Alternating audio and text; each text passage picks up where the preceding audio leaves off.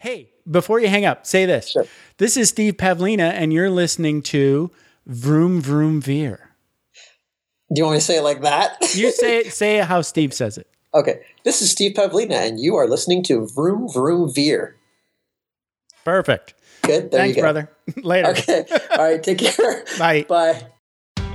Are you ready to thoughtfully steer away from your revved up, frenzied, and far too often scripted life? Then welcome to Vroom Vroom Veer with Jeff Smith, where he guides you down the road differently traveled by sharing unique experiences with guests who have managed to shift away from a life stuck on cruise control and veered their way into a more authentic and fulfilling one in all sorts of interesting and kind of remarkable ways. Get ready to Vroom Vroom Veer with your differently traveled road chauffeur, Jeff Smith. John Harrison, thank you so much for being on Vroom Vroom Veer, and welcome to the show. Jeff, it's my pleasure. Thank you for having me. All right, so we're both gamer geeks, and that's what you like to talk about, so let's get into it. I was telling you on my pre-show chat that I got scared for a little bit because you had played a bunch of games that I hadn't, and then I found Half-Life 2 on your list, and I was happy. Yes. Yeah. Probably when is Half-Life 3 coming out, right? Or maybe Half-Life 2 episode 3, whatever. Yeah, whatever you want to call it. Actually, as of this episode, you just confirmed it. It's coming out. Half-Life 3 confirmed. You heard it here first. This is the official announcement. Tell Gabe Newell to suck it.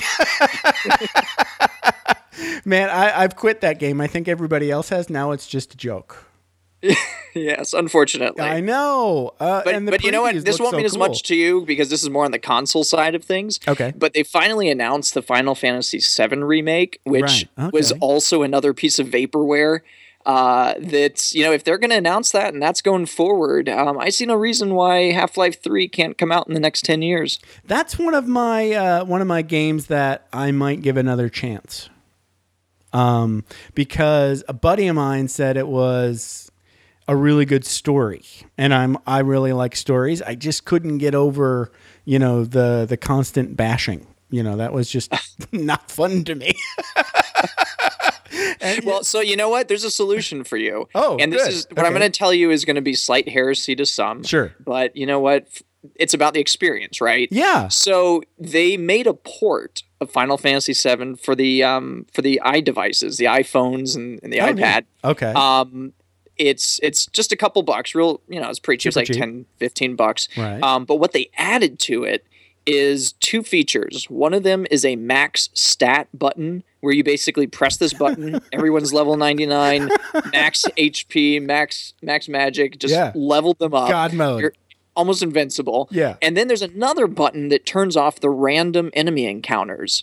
So you can basically just play through the game, never hit these random enemies, face off against the major bosses and slaughter them without even trying. Right. And, get to explore and take your time. And it's also, it's on the phone. So you can pick it up, play it a little bit, put it aside. And, so it's not a bad port.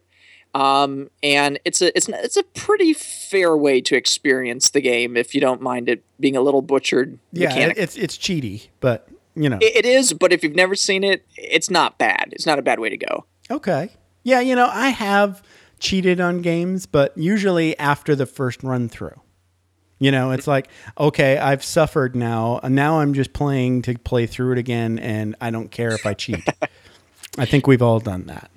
But I don't want to cheat on the first go, Yeah, well, it gets easier the older you get and the more you've got going on. Yeah. So once you have kids, you get a wife, you get a job, you get some of this other stuff in there. It's like, you know what? I want to sit down. I want to enjoy the game. I don't want to level grind. I don't want to have to hunt this random stuff. Give me the FAQ. I'm big enough to admit I'll do a read through of the game. Right. Yeah, oh, totally. Yeah. And one game I played, you probably aren't familiar with this one, but I really liked the game. But it was on Xbox 360. It was called The Force Unleashed. It was a Star Wars game. Oh, yeah. Yeah. It was a really fun game. Yeah. It was just the being able to throw stormtroopers around was awesome, and you get to play as Darth Vader.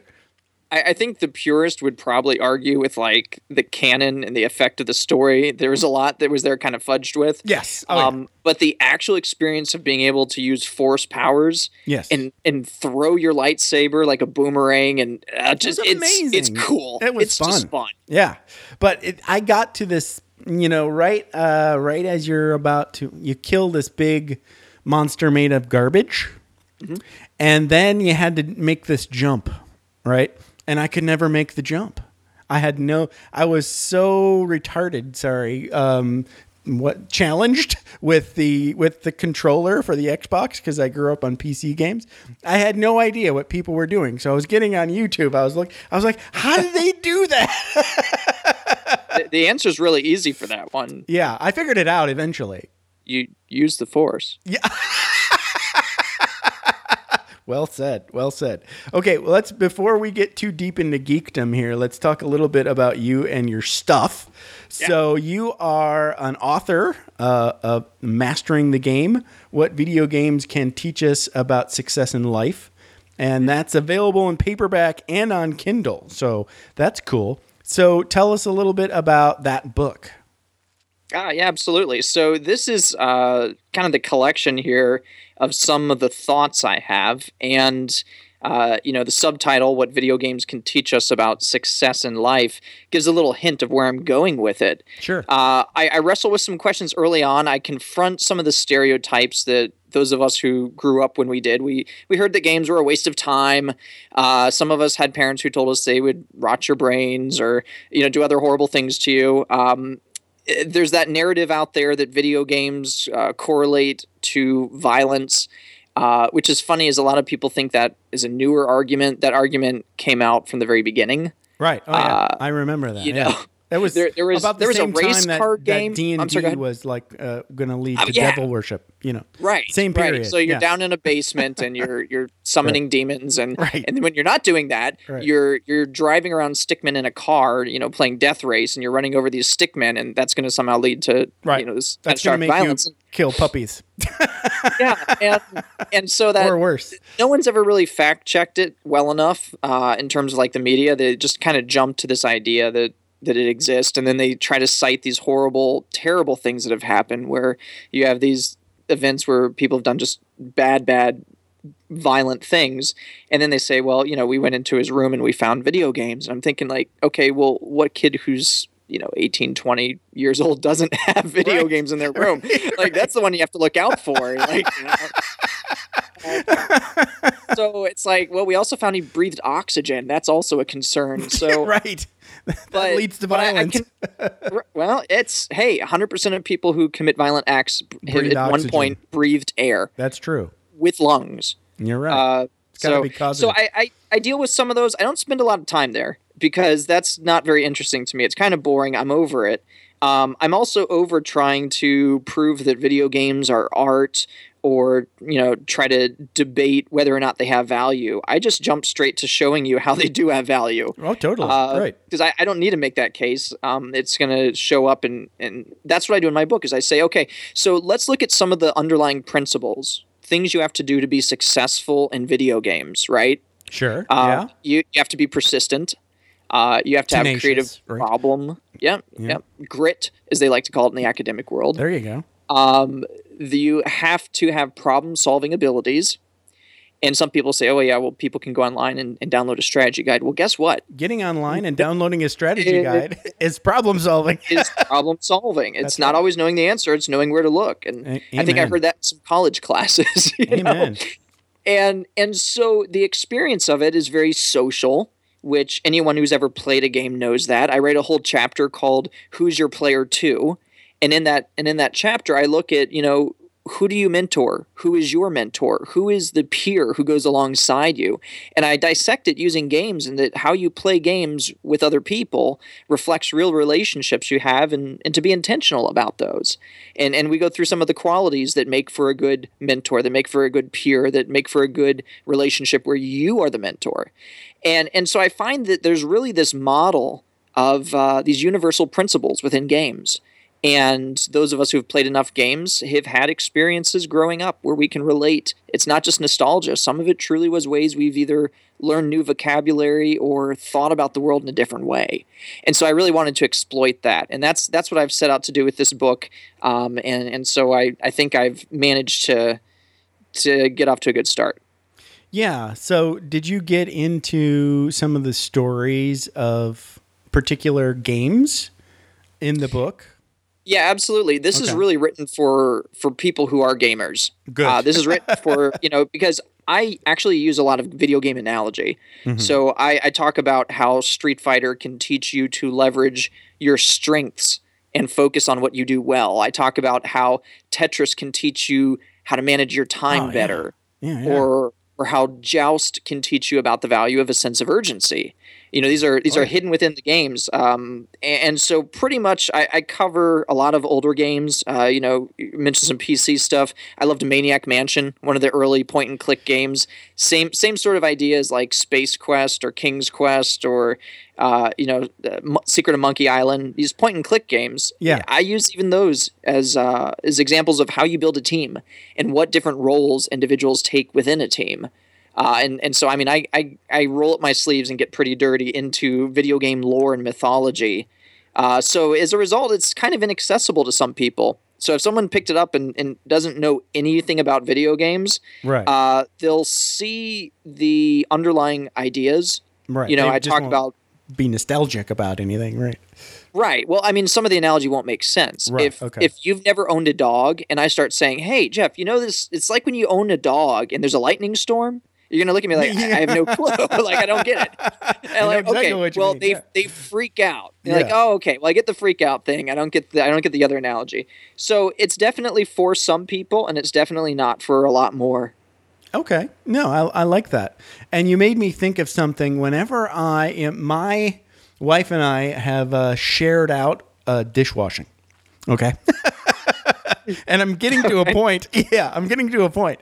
And so I wash and then stick them in the other side of the sink. And then whenever the hell she wants to, she comes and rinses them and puts them in we use the dishwasher as the drying rack. Okay. And she is really, really good at organizing stuff in the drying rack. Right. Mm-hmm. And I'm thinking she's got to be way better at Tetris than I am. Because she's got a strategy for every little piece, every dish. These things that are flat, they go along the sides, and this big thing, it goes in the corner because it's the particular shape. And I'm like, wow. And I always stunk at Tetris, but that was I think of that every time I do dishes. I'm like, oh, I'm going to let Tetris woman do the rest. So there's actually a takeaway there. The takeaway is to all the ladies out there. If you want to know whether or not this guy is marriage material, sit him down, let him play Tetris. And if he can't put pieces together, he's probably not going to handle the dish rack when it comes to drying. So just be warned early on. Make him wash. Yes. Yeah. Yeah. There you go. So, okay, you've also got on your resume here, organizational development practitioner. And that kind of makes me think about when I was in the Air Force, just because those two words went together. So what is an organizational development practitioner? What do you do in that job? That is the, okay, so think about human resources as a right. function. Or as, back in the dinosaur age, we called it personnel. Sure. Their function, a lot of people right away, they start thinking about, well, I'll let you answer that. What do you think of when you think of human resources? The people that pay you and fire you. Yeah, right. That's one of the things that comes up, right? It's employee relations. If you get into trouble, you don't want to go to HR. Right. Okay. Maybe they'll do some counseling. Maybe they'll be involved with the hiring process, or they'll do paperwork, right? Right. They do your benefits, right? Yeah. Yeah. But for the most part, most people's initial concept of HR, not everyone's, but a lot of people view HR as kind of like the dark side. Okay. All right. It's a necessary evil, and you hope that you're not summoned. And I like to think of organizational development within the same discipline, but I like to, not completely egotistically, but slightly, think of it as the light side. And let me tell about where I'm going with this, because there's balance. So organizational development, in a technical sense, it's behavior science applied to workplace principles. That means very little without any further information. Right. Keep going. So when you think about the fun things that happen within an organization that protect culture, when you think about the activities that occur, when you think about a lot of the work that typically, let's say, traditional quote consultants do, where they come in and they say, okay, I'm going to ask you a bunch of questions and we're going to help you figure out how do we solve your biggest challenges. And when I say we, I really mean that I'm just going to ask you questions until you figure out you already know what you need to know. I'm going to give you a pat on the back and say, okay, so what's your plan to do it? I'm going to let you build a plan. And if your plan gets out of line, I'm going to say, okay, well, have you thought of this? Or have you looked at it this way? Or is there anyone else in this organization who is solving this problem that you could partner with? Mm-hmm. And so my idea is to go in and help people work through some of their challenges and be more effective in what they do. Okay. And so I don't have to fire people. Well, that's good. But if someone is at risk, I do get to sit down and say, okay, how are we going to get you back on track? How are we going to help you out and help you be successful so that this doesn't happen again? That's why I say it's like kind of like the light side. Right. You're preventative medicine. Yeah, or prescriptive in some case. Okay, gotcha. In some case, it's like, okay, rough track, let's get you back. Right. Okay. So I do a little bit of that, and then, even amongst the practice of organizational development, there's a lot of debate. Some people think it's theory, some people see it as application, some people see it as enterprise, some people see it as personal. But it really boils down to the systems, the people, and the process of work, and how we can help those be more effective. Okay. Yeah, I remember the organizational development branchy thing that in the Air Force is they were really big on building task lists. Okay. That related to positions, know, and then, okay, so you sit here, this is your job title. And we're gonna figure out what you do and, is that right for you? And are you the right person in the right Air Force specialty for doing that? Something like that. That was my general take on what that was when I was in the military. So it sounds similar, right? It's absolutely part of it. That's like the thing analytical part. Yeah, I mean, it's so big because it can encompass the people piece. It can encompass personality assessments. Mm-hmm. It can encompass, are you the right fit for your job? Sure. It can encompass, do we have our job description set up right? Mm-hmm. Do we have the right people doing the right things? And is the job right? Mm-hmm. Or is the person right? So it can look at both sides of it. I also do a lot of training and development, leadership development training programs, and I assemble those and do needs assessments and conduct organizational surveys and say, there's no shortage of things to do, right? Right. And I bet you get to talk in front of people and use one of those butcher block paper things with lots of different colored pens.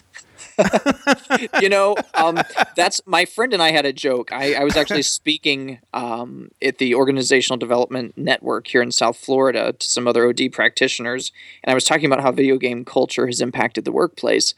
And some of the guys were helping me clean up some stuff that I brought with me, and they went out with me to my car, and we opened my trunk, and we all had a really good laugh because you can know the trunk of either a training and development or an organizational development practitioner, because there will be that giant flip chart of paper in their trunk. Right. And there it was. They opened it up and there's a flip chart, and everyone laughs. Like, oh, okay.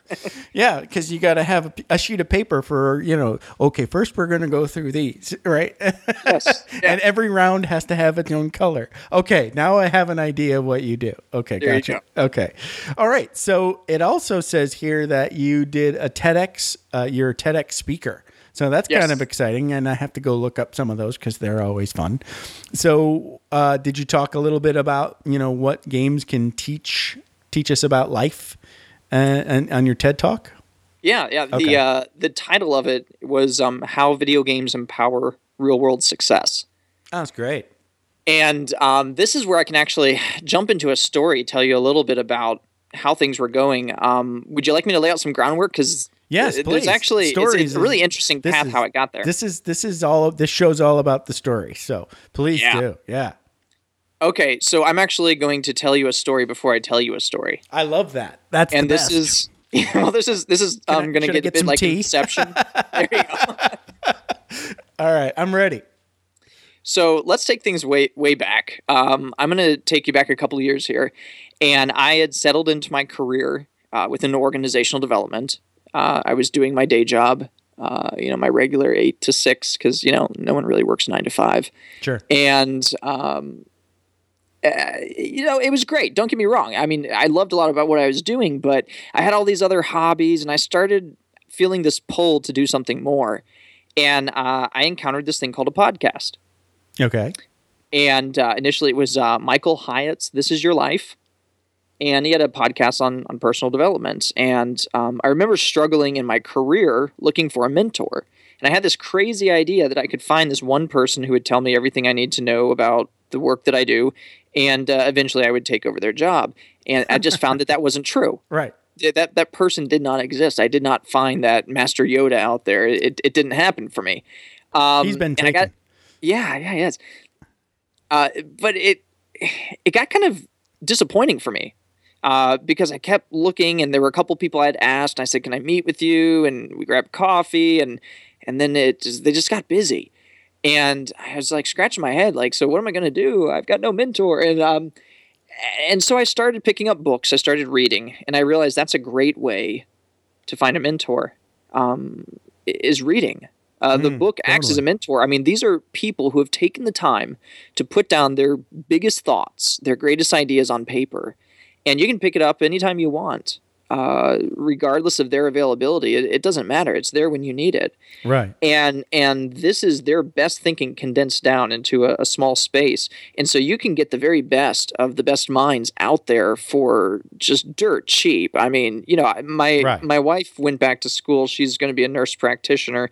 And I look at school textbooks, and it's like $150 for this textbook. And I'm like, so you bought a textbook like this last semester. Do you remember anything from that?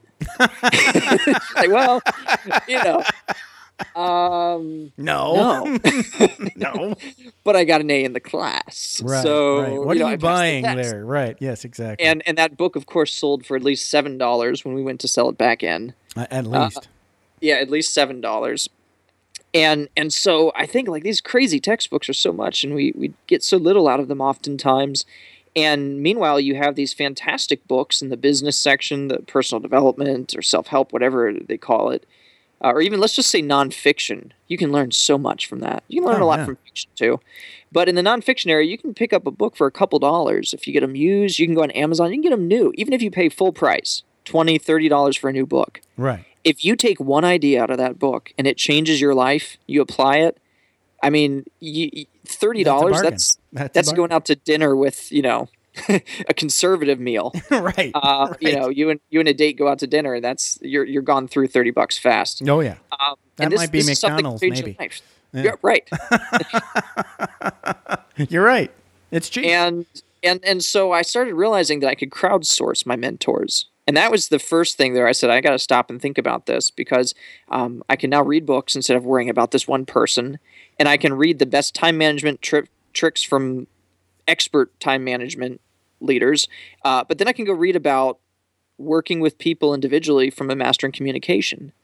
Because the limit with a real live mentor is chances are they're good at some things, but they're not going to be good at everything. And if you learn to do things the way they do, you might be picking up some of their bad habits. That's true. So this gives you the ability to get the best of all worlds, and for a fraction of the price, and just it requires an investment of time and a little work. And it's that was a big breakthrough for me. That was a big shift. Instead of chasing after wondering, when am I going to find a mentor? When's someone going to notice me and, help me get promoted? It turned into, let me do this myself. Right. And that was so empowering. It became addicting. 2 years ago, I actually read 56 books in 1 year. Wow. That was one of my goals. And it literally was just picking up maybe 2 books. It was like a little more than one a week. And it was a labor of love. And I got so much out of it. So I encourage don't have to start big. You can just start small. If you get through one book a year, you're doing better than the national average for college graduates. Right? Sad to say. Yeah, I know. Yeah, right. So that was one breakthrough that happened for me that shifted the courses. You just started really getting into like nonfiction in general. Yeah, I mean, because I've been reading a lot of fiction up to that point, and a lot of science fiction, a lot of fantasy type stuff, and I enjoyed it. I always enjoyed reading, but for me, this was a big shift. Like, wait, I'm going to read a business book on Saturday? I'm off the clock. Like, what? Right. That doesn't sound like a beer-related activity to me, right? No, but that's okay. I started finding ways to apply this in my own life, and it started taking off. And I said, this is pretty good. And so then that led me to the next step, which was podcast. Or for some people, it's audiobooks. And that was a big deal for me because now here's a mentor that's speaking to me on a regular basis. Like I can get up every week and listen to someone give me advice or thoughts or what's ever in their mind and take this whole, personal development thing to the next level. Right. And you can get really neurotic and you can play it at 1.5 times speed and, and get through it even quicker. I actually hit a wall on that because I was binging on so many podcasts, from the pure, because if I would probably say if I had a choice, I'd rather do a podcast than a book. I do a lot of Kindle books. On the personal development nonfiction side. But I'm on now. I've been vacationing from personal development style podcasts just because I think I OD'd. But I know what you mean because there's just so much out there. And every episode you just go, well, I have to reorder my entire life now. Right. Oh, wait until the next episode, Yeah. Right. So that was a big breakthrough for me, though, because it just exposed me to a different world and exposed me to a different thought process. And so up to this point, I had just been what I'll call a consumer. Sure. I bought a lot of books, read a lot of things, listened to a lot of podcasts, and then I met a friend of mine. His name is Jared Easley. Oh, I know Jared. Yeah, everyone knows Jared. Everyone knows Jared. So Jared and I met because we both looked for a back door to get into a conference. Michael Hyatt, who I mentioned earlier, his podcast was influential for me. He was speaking down here in South Florida, where I live, and it was at a closed to the public conference for I think it was information technology or it might have been financial technology company. But I saw it posted somewhere. And so I reached out to the event organizer and I said, hey, so I was curious, can I just show up for one session? And they said, you know what? Yeah. So we agreed to a small fee that I paid just to attend that session. And then they let me know, they said, hey, it's funny. Someone else is doing the same exact thing. They approached us for the same speaker. And so, okay, that's interesting. Got there to the event. I didn't fit in. I wasn't in there wearing, financial CEO clothing. Right.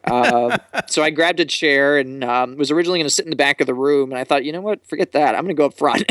So I said, I'm here to see Michael Hyatt. And so as I do this, I ran across this other guy who didn't look like he fit in. He walked up to me and goes, hey, you're the other guy. And I said, other guy?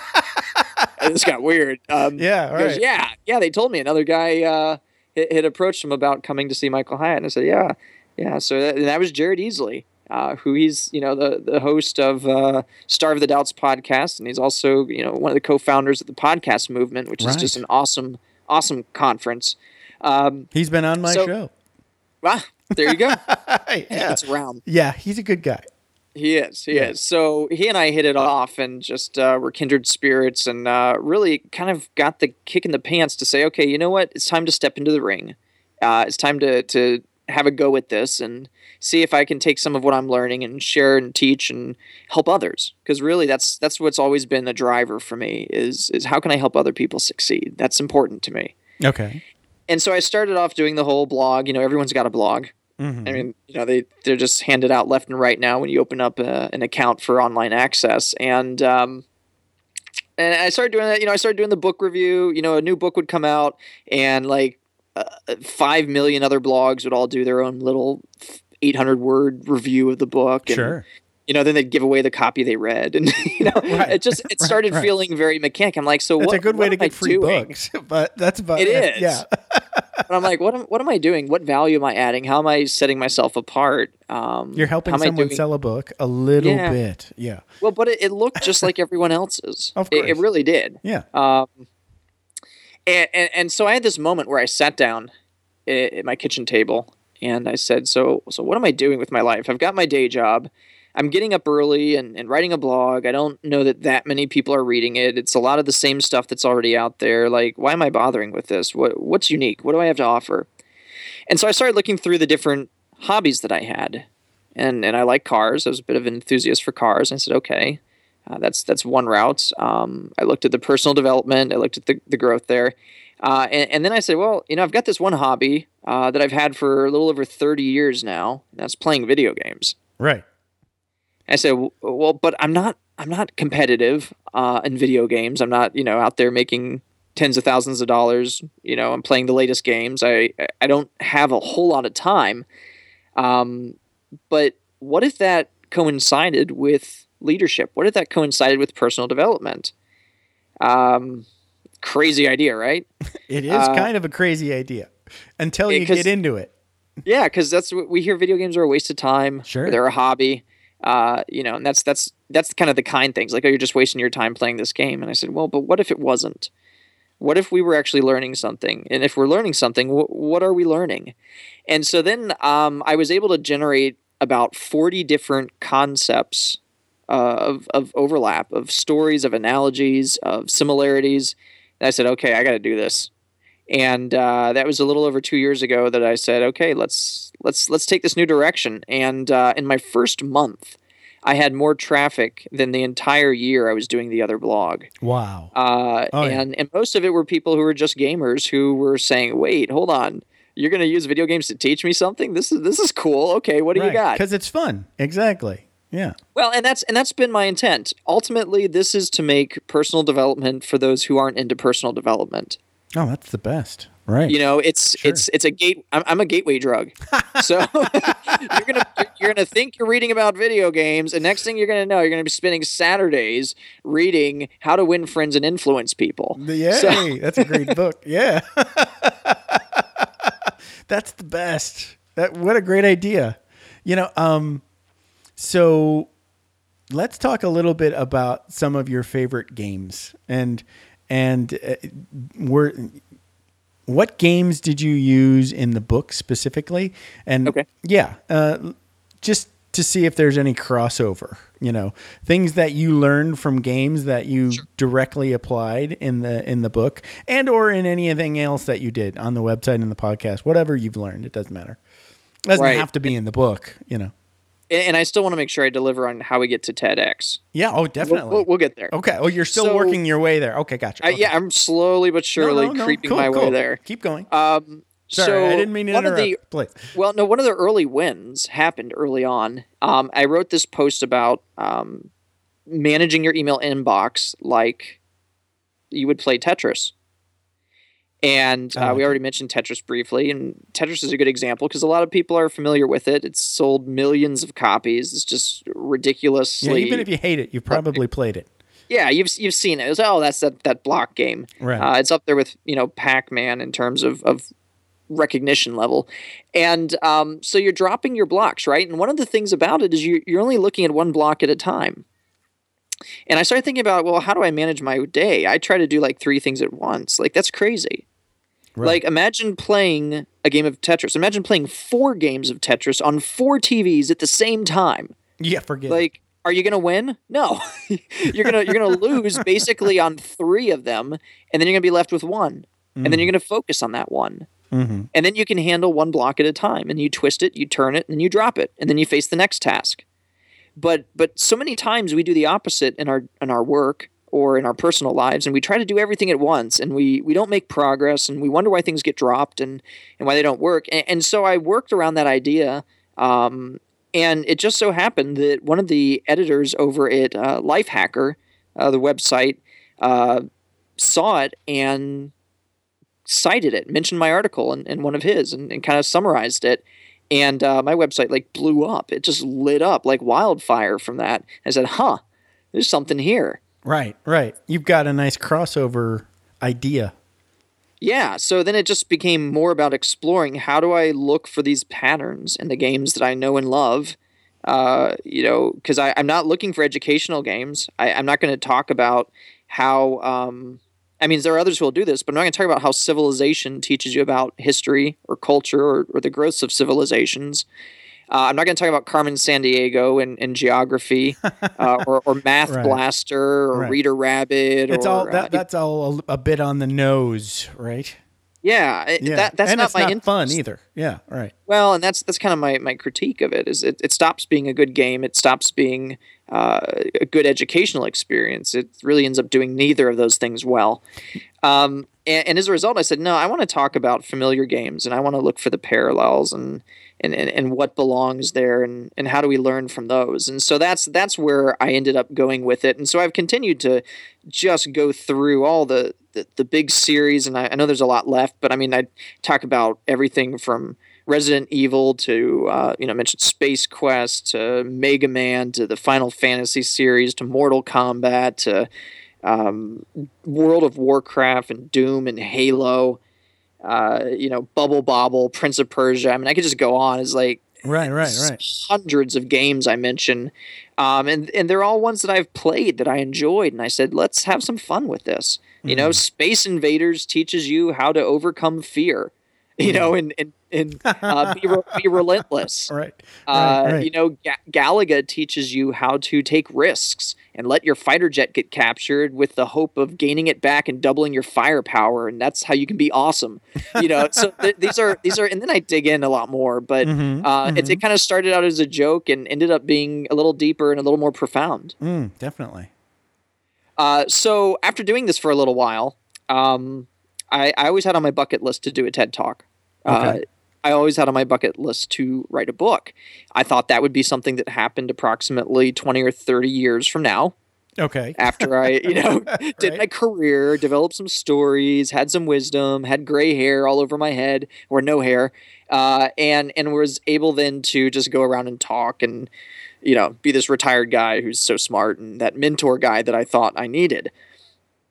Well, as I began doing these blog posts, I saw this opportunity come up to do a podcast, which I started, and then this opportunity to do a local TEDx event. And they did a call for speakers. And so I submitted a proposal, and then I heard we have too many recipients. We're not able to consider you this year. Thank you, though. And when I received that, I said, okay, let me take a deep breath because, I'm going to go ahead and write a TED Talk anyways. Yeah, because I want to be ready for the next time I'm going to do it. So I sat down and I scoped out what my talk would be, even though I didn't get it. Right. Good idea. I then said, well, thank you. Because it's hard to get 18 minutes in. I talk way too much usually. So, squeezing down complex ideas in a short amount of time is difficult. So you might as well plan ahead, right? Yeah, so I said, what if I was doing one? What would I do? And so I scoped that out, sketched it out, took some notes, set it aside, and said, well, if I'm not doing the TED Talk, then let's write a book. Okay. So this was in October, the end of October. I committed by the end of December. I said by the end of that year, I wanted to have the book written, first draft. Okay. Wow. So, took a couple days off from work, got up early, apologized to my wife and son, said, I'm not leaving you. It's just a book, I swear. Right. And so I just went after it and did a lot of edits, did a lot of, back and forth. I was really uncertain about it, but then landed on, the concept that you see today. And I had that first draft completed on December 28th of 2013. So I met my goal with 2 days to spare, 3 days technically. And then went through the process of getting the cover together and all the other things you have to do. I self-published through Amazon and launched that in March of 2015. Nice. So after the book had been submitted to Amazon for publishing, after I had received my first hard copy proof, I got a phone call.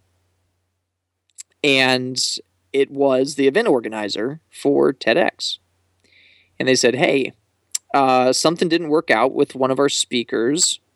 Would you be able, are you still interested to give a talk in 9 days? Gulp. As it turns out. Yes. Well, right. That was my response. It was, well, funny you mentioned that. Right. It just so happens that I have an outline for what I would do now. So, yes. That's great. Hang up the phone and scramble. Right. Oh, I have to actually started write it now. Practicing. Now I have to memorize it. Now I got to tweak it. Now I got to, worry about inflection points and, really went to work on it.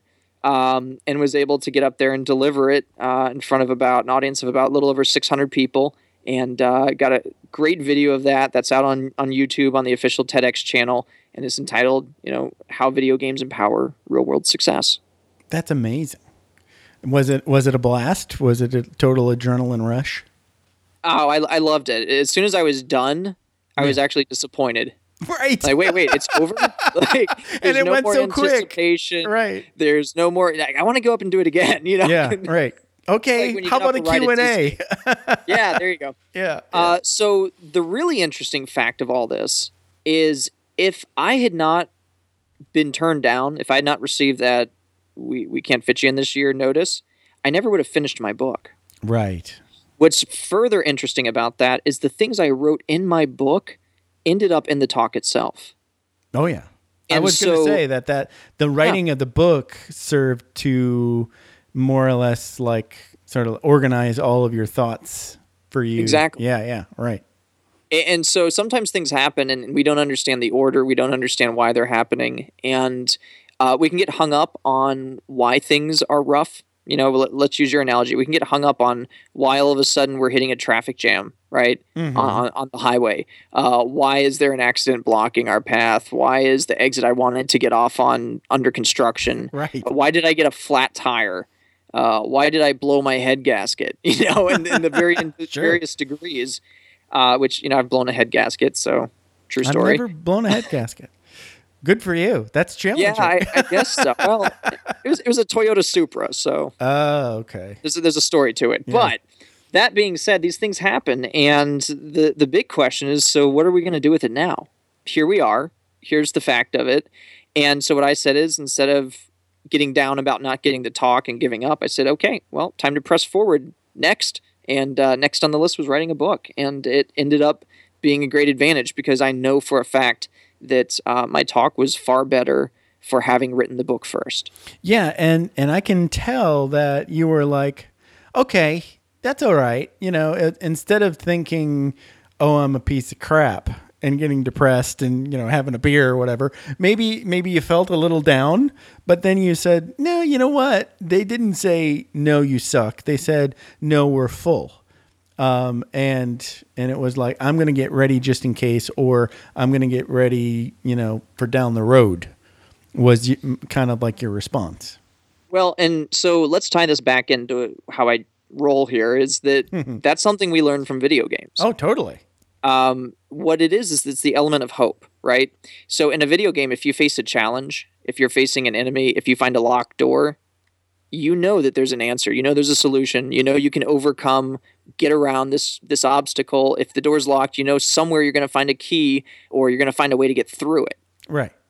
And in the back of your head, that something about that door is meaningful. It's locked because there's probably something good behind there, right?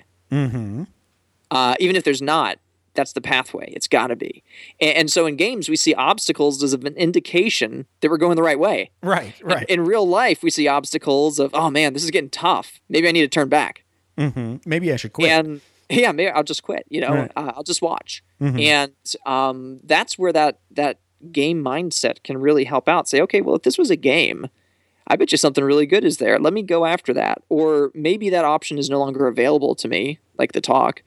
Well, what's next? What's my next target of opportunity? What can I go after that would be interesting and pursue that? Yeah. And so that's where that persistence comes in. That's where that problem solving comes in. That's where that sense of what I like to call hope, that hope that if I stick with this, something good's going to come out of it. I wanted to talk about so I like your story. I think we're finished and how you got to your TED Talk. Now I want to talk a lot about games. So my buddy and I played Portal 2 co-op. Uh-huh. Yeah. Oh my goodness. I think I could really geek out on this for a while, but I want to hit a couple of points. Okay. Please. So did you play the co-op? I have not spent a lot of time with co-op on Portal 2, no. Okay. All right. So, but you're familiar with the game. It's like a 3D puzzle solving situation. Just don't spoil that the cake is a lie. And it's a great, I just did. Never mind. It's a great song, right? Oh my goodness. Okay, continue. Okay. So, I played that with a buddy who was, cross country, and we were playing it. I think we played a little bit on Xbox and a little bit on PC. Doesn't matter.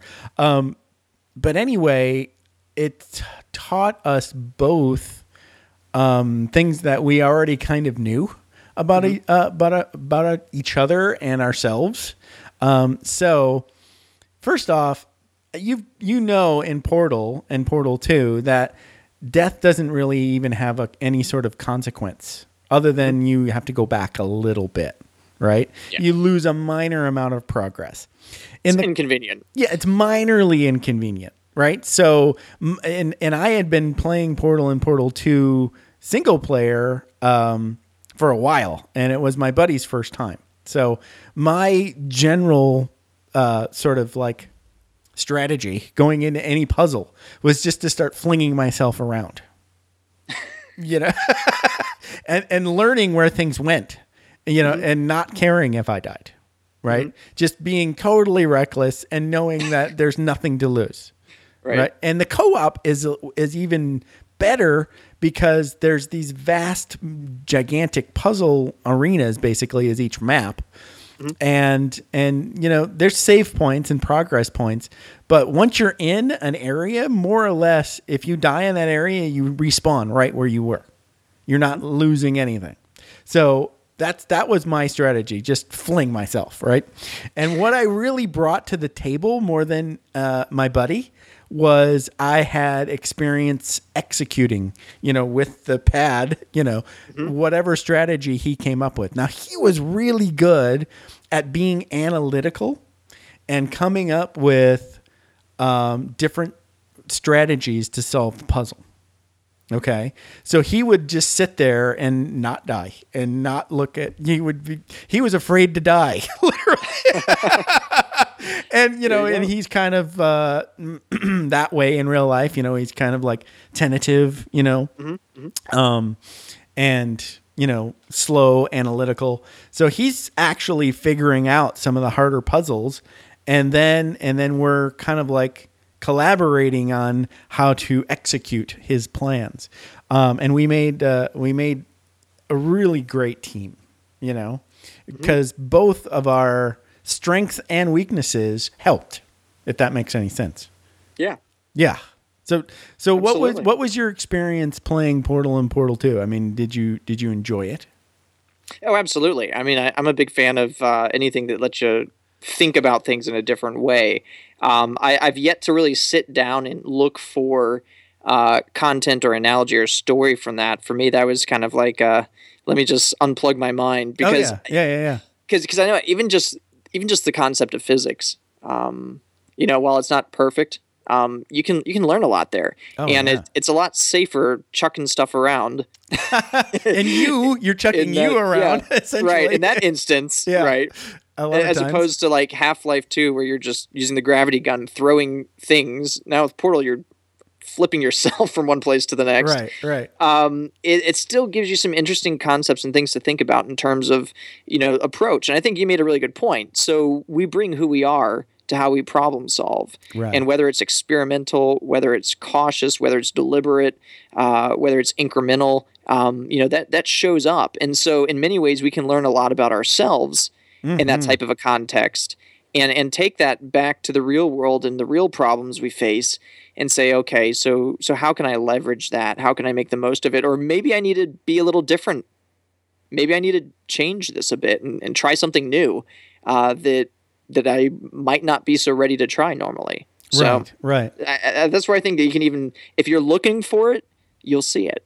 Well, the thing is I think your talent, if you've got one, or maybe it's just an interest, is looking for those sort of like a dissection, or just a breakdown of, okay, what's happening in this game, what skills are you bringing into the game, and what lessons are you taking out of each game. And each game is probably different. I know you liked Half-Life 2. Now, did you play the whole series? Did you play Half-Life, Half-Life 2, and the sequels and all those as well? I did. I also played, was it Blue Shift? Yeah, I played Blue Shift. There's Blue Shift. There was... All the Valve games are the best. Yeah. There was the other add-on pack. I'm going to blank on it. It had a green cover, and you played as the... was it Opposing Force? Maybe. I might be pulling something in there. Maybe. Yeah, I think it was Opposing Force. Yeah, where you play a soldier guy. Right. And that was. And then of course there was Counter-Strike that was pulled off. But yeah, there's the original, and then Half-Life 2, and then the various episodes of it. One thing that blew my mind, there was a tech demo that they had for that. There was that one coast, little island, and they had. Yeah, they had the developer commentary built into the game. So as you went through the game, you'd have this point where you could do a DVD where you'd say, "Oh, turn on commentary," and you hear him talking about it as you're looking around at it. It's just that blew my mind. So yeah, I've played through all the available Half-Life games. Yes, the vaporware of Episode 3 and or Half-Life 3 will never be, unfortunately.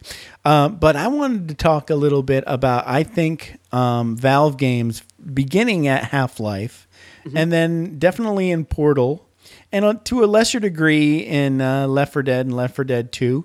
They did an amazing job of very subtly teaching you how to solve this room, how to solve this.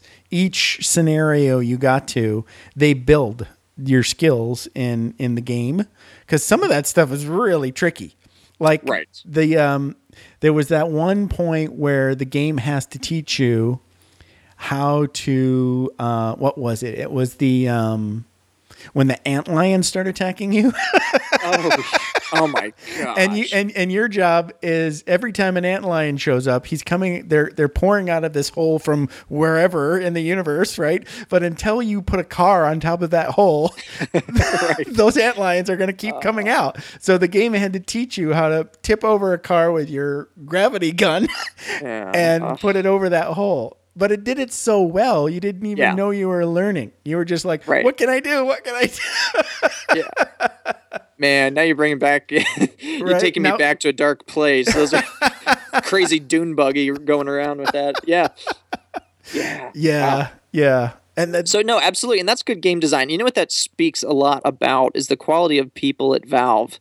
And here's what I know is in their heyday back then as well. I actually got a hold of, and I think it's available publicly, an employee manual from Valve. Wow. And it goes over their perks. I mean, it's a cool place. You look there and you're like, hey, I want to work there. I don't even know programming, and this is a cool, and I really cool want to work there, right. But one of the things they had that stood out to me is they said very clearly, with no uncertain terms, one of the absolute most important job that you have here as an employee is hiring.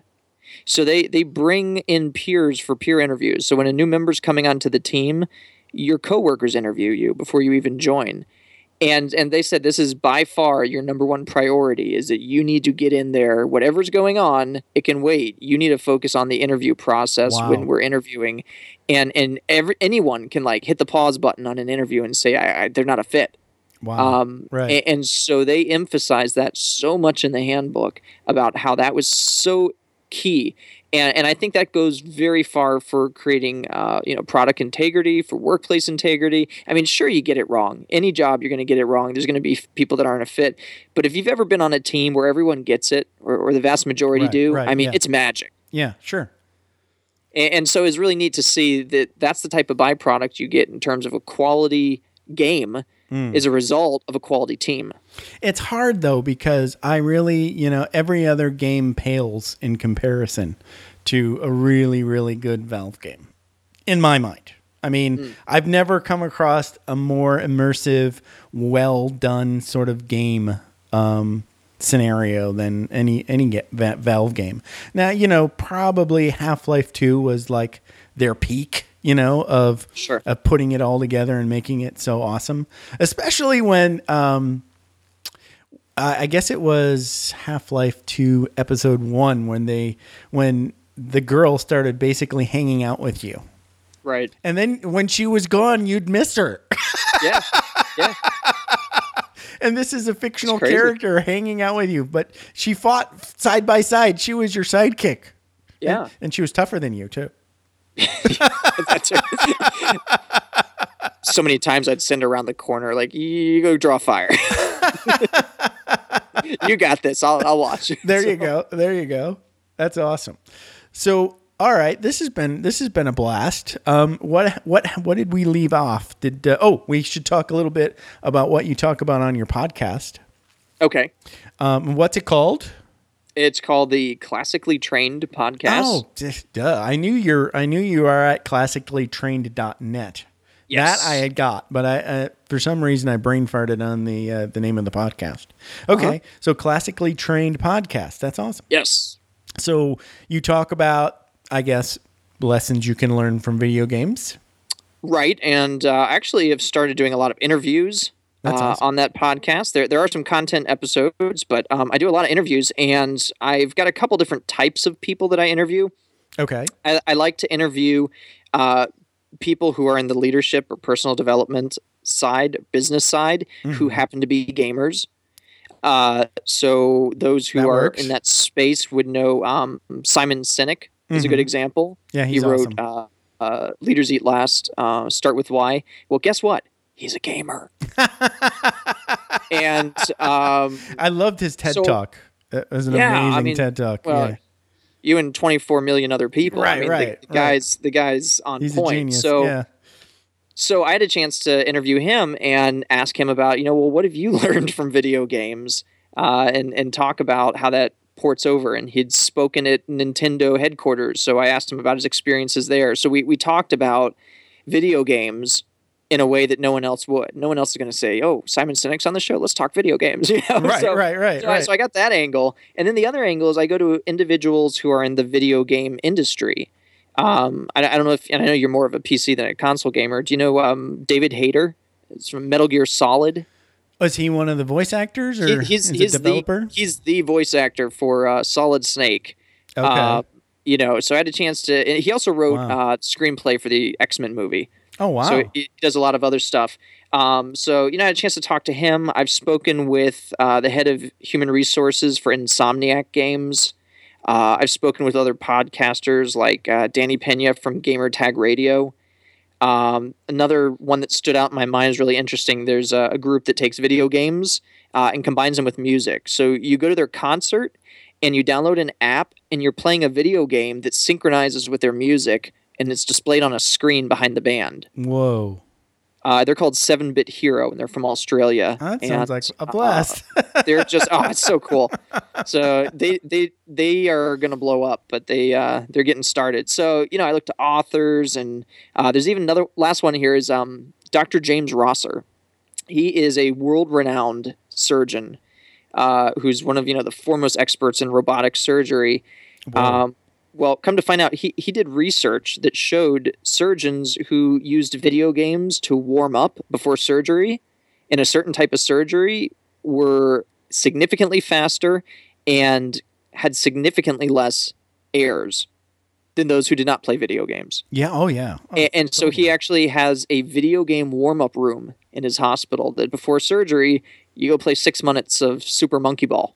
Wow. Yeah, right. And then you go do surgery, and the guy's just genius when it comes to how video games can be used for teaching and development. So, I got a ton more I could talk about, but had some amazing guests on there. I've got an idea. There's a lady out there. She did her own TED Talk.